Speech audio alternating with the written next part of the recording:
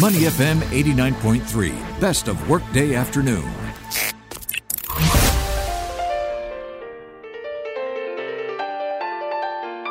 The Soul of Business with Clarissa Montero on Money FM 89.3. Welcome to the Soul of Business on Money FM 89.3. I'm Shazad Haq for the Workday Afternoon.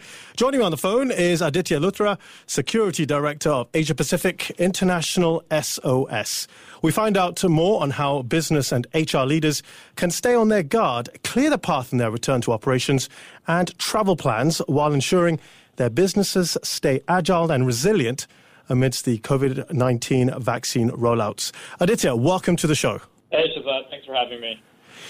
Listen, great to have you because it's so topical, obviously, at the moment, and people are obviously really wanting to get back into work, and businesses are dying to get back out there again. But before we get into all that, can we just get an overview of International SOS? I think many people might have the impression it's mainly about medical airlifts and helping people out in emergencies. Yeah, Shazad, it's a really good question, and I think you summarized it quite well in your intro before the song. We definitely do exactly the kind of support that you mentioned around medical airlifts and emergencies, but a significant portion of what International SOS does is in the space of risk management and risk mitigation. So we're actually in the business of protecting and saving the lives of our clients' employees by giving these employees and organizational leaders with access to our subject matter experts to get information, advice, and business continuity strategies that they can implement to minimize or mitigate their risks proactively. And how would that pertain particularly to COVID-19 in this current situation? Yes, I mean, there's a variety of ways that organizations have engaged International SOS. If you're specifically looking at it from the perspective of COVID-19, they've reached out to International SOS to have access to our subject matter experts, to design policies around, vaccine rollout. When you're looking at areas of security concerns, an area that I specialize in, it's having an understanding of how COVID-19 has actually had knock-on effects on the security environment and how these knock-on effects can actually impact the safety of their employees. Now, I think this first question is really interesting because we have seen a plethora of misinformation, disinformation out there with all kinds of theories being thrown about. So how does this misinformation, disinformation hinder the effectiveness of these immunization campaigns? So I think access to accurate information is and has always been a critical component of an organization's risk management strategy, and it's always been an organizational priority. So if you're looking at it from a management's perspective, management needs accurate information to support decision-making about those strategies that can be implemented to ensure employee safety and organizational resilience. If you're looking at it from an employee's perspective, what we've seen is that employees are increasingly turning to their management as a trusted source of information. So in an environment in which there is this misinformation, disinformation, employees will look increasingly to their management for that guidance.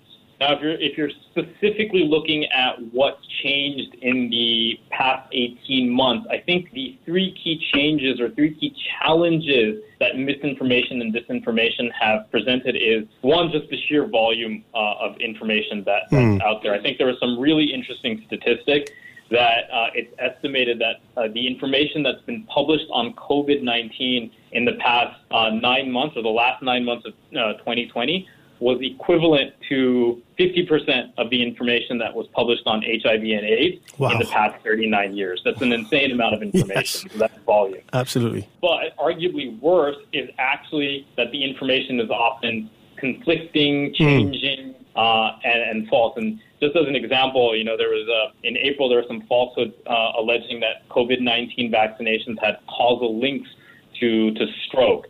And these led to, went viral online, resulting in increasing vaccine hesitancy amongst an organization's workforce.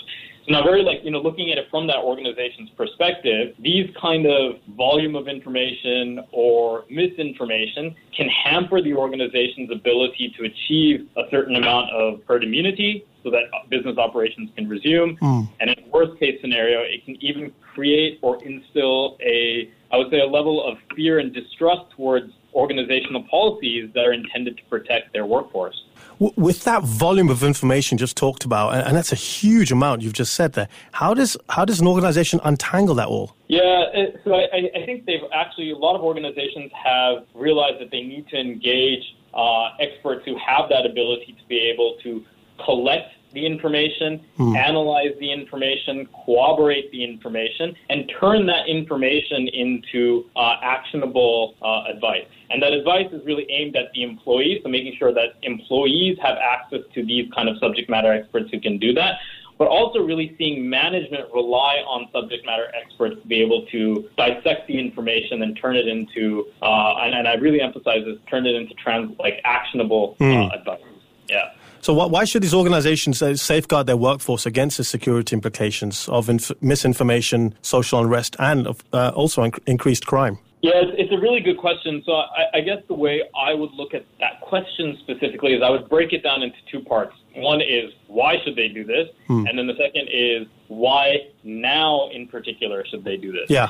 You're really looking at it from that perspective of why they need to do this. I think most organizations recognize that their duty of care toward their employees extends beyond just ensuring that their workforce is actually healthy, but also requires them to safeguard that their staff are protected from other kinds of security concerns.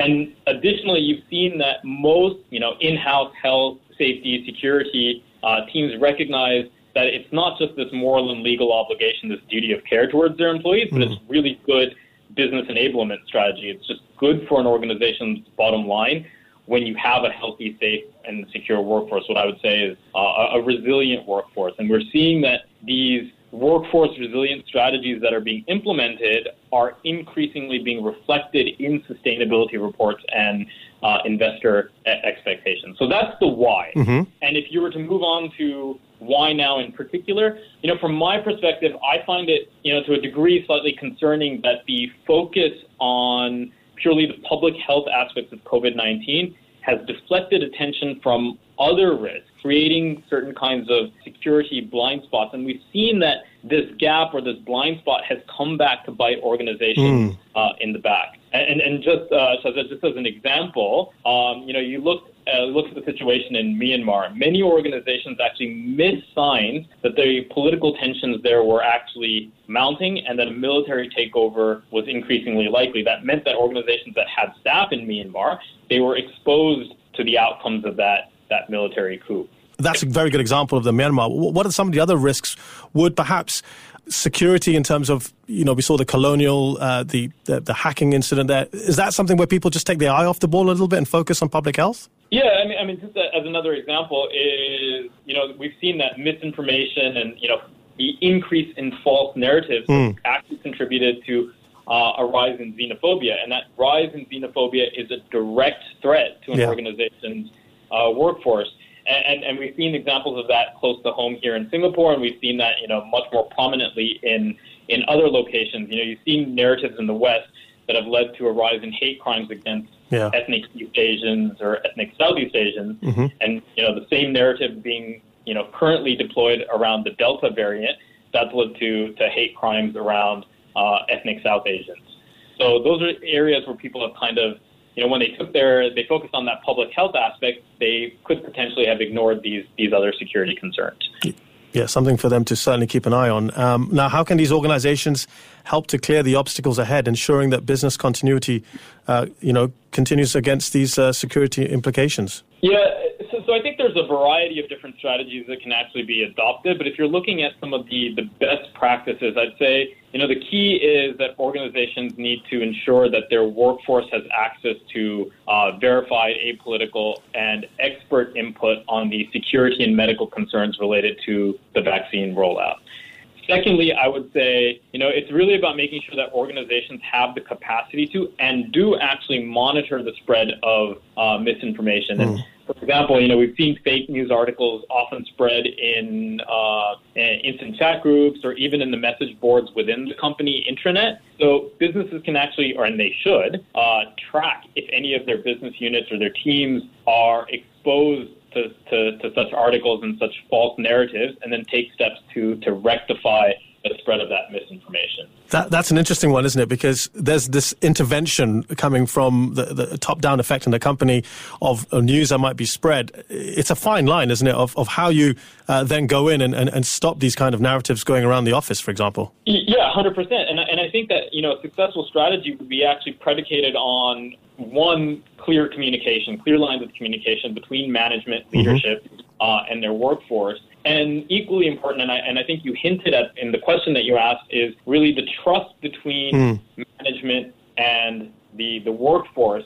And many organizations actually see International SOS as medical and security experts as their trusted partners, and have actually engaged us to identify, the latest vaccine developments, assess their implications on the workforce, and convey organizational decisions based on these assessments. So it's almost like having a neutral, external, trusted source of information and advice.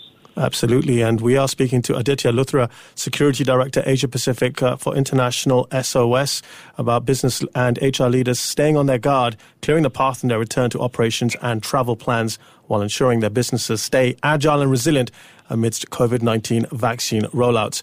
Aditya, these rollouts at the moment and timelines differ across the world. How should organizations manage their travel and vaccination policies to protect their workforce? Yeah, it's a really topical question right now. You're seeing that organizations are already beginning to anticipate that there's a return to travel, or the era of return to travel is imminent, and they need to prepare themselves from it. So, specifically looking at travel policies, I would definitely recommend that these policies need to be developed and reviewed on a regular basis. But at the same time, given the highly dynamic nature of local and international regulations, the security environment, the medical environment, these travel policies inherently, for it to be sustainable and effective, they do need to be very flexible. And if I was to give your audience, some broad tips around what a travel policy can actually contain, I would say, the policies need to ensure that they're leveraging tools and technologies to track constant changes in the global environment, ensure that they're giving employees access to near real-time medical verified information about, destination-specific risks, travel restrictions, quarantine measures. I've seen some of the really robust policies actually require individualized travel risk assessments for their employees, and then ensuring that there's a way to facilitate a vetting process to ensure the validity of COVID-19 tests and vaccinations. And then this actually goes back to the point that we were speaking of originally around that misinformation and false information, in the sense that we actually have seen in certain countries that there's been a spike in fake COVID-19 vaccines, vaccination certificates, and test results. And that not only puts the employees at risk, but it's putting their colleagues at risk, and is actually endangering any return to travel or any return to work policies that the organization is trying to implement. Yeah, quite concerning, that one. And look, in a post-pandemic world, and let's hope that sooner rather than later, of course, will these security risks persist? Because how then do organizations keep their operations agile and resilient? Yeah, again, really good question. And the reality is that, look, security concerns have existed before the pandemic, and they're going to persist well beyond the pandemic. So if I was to give your audience, an easy-to-understand approach, I would say I would categorize it or break it down into a four-pronged approach. And of that, the first one is just, ensure you have access for both the management and the employees to accurate, corroborated, and timely information. And then two is to ensure that the leadership develops strategic policies, whether it's the vaccine policy or the travel policies, that are based on not only that accurate information, but also forward-leaning risk assessments. And I think that's a critical aspect for any manager to consider. Is you don't want to just know what's happening right now. You want, expert advice on how the security environment or how the medical environment is likely to evolve in the foreseeable future. Well, thank you very much for that, because we've been speaking to Aditya Luthra, Security Director, Asia Pacific International SOS, about how business and HR leaders safeguard their workforce against various security risks and how businesses stay agile and resilient against COVID-19 vaccine rollouts. Aditya, it's been a real pleasure talking to you. It's been very, very informative. Thank you. Thanks, Shazad. Thanks for having me. Well, I'm Shazad Haq for the Workday Afternoon. This is Money FM 89.3. To listen to more great interviews, download our podcasts at moneyfm893.sg or download our audio app. That's AWEDIO. Available on Google Play or the App Store.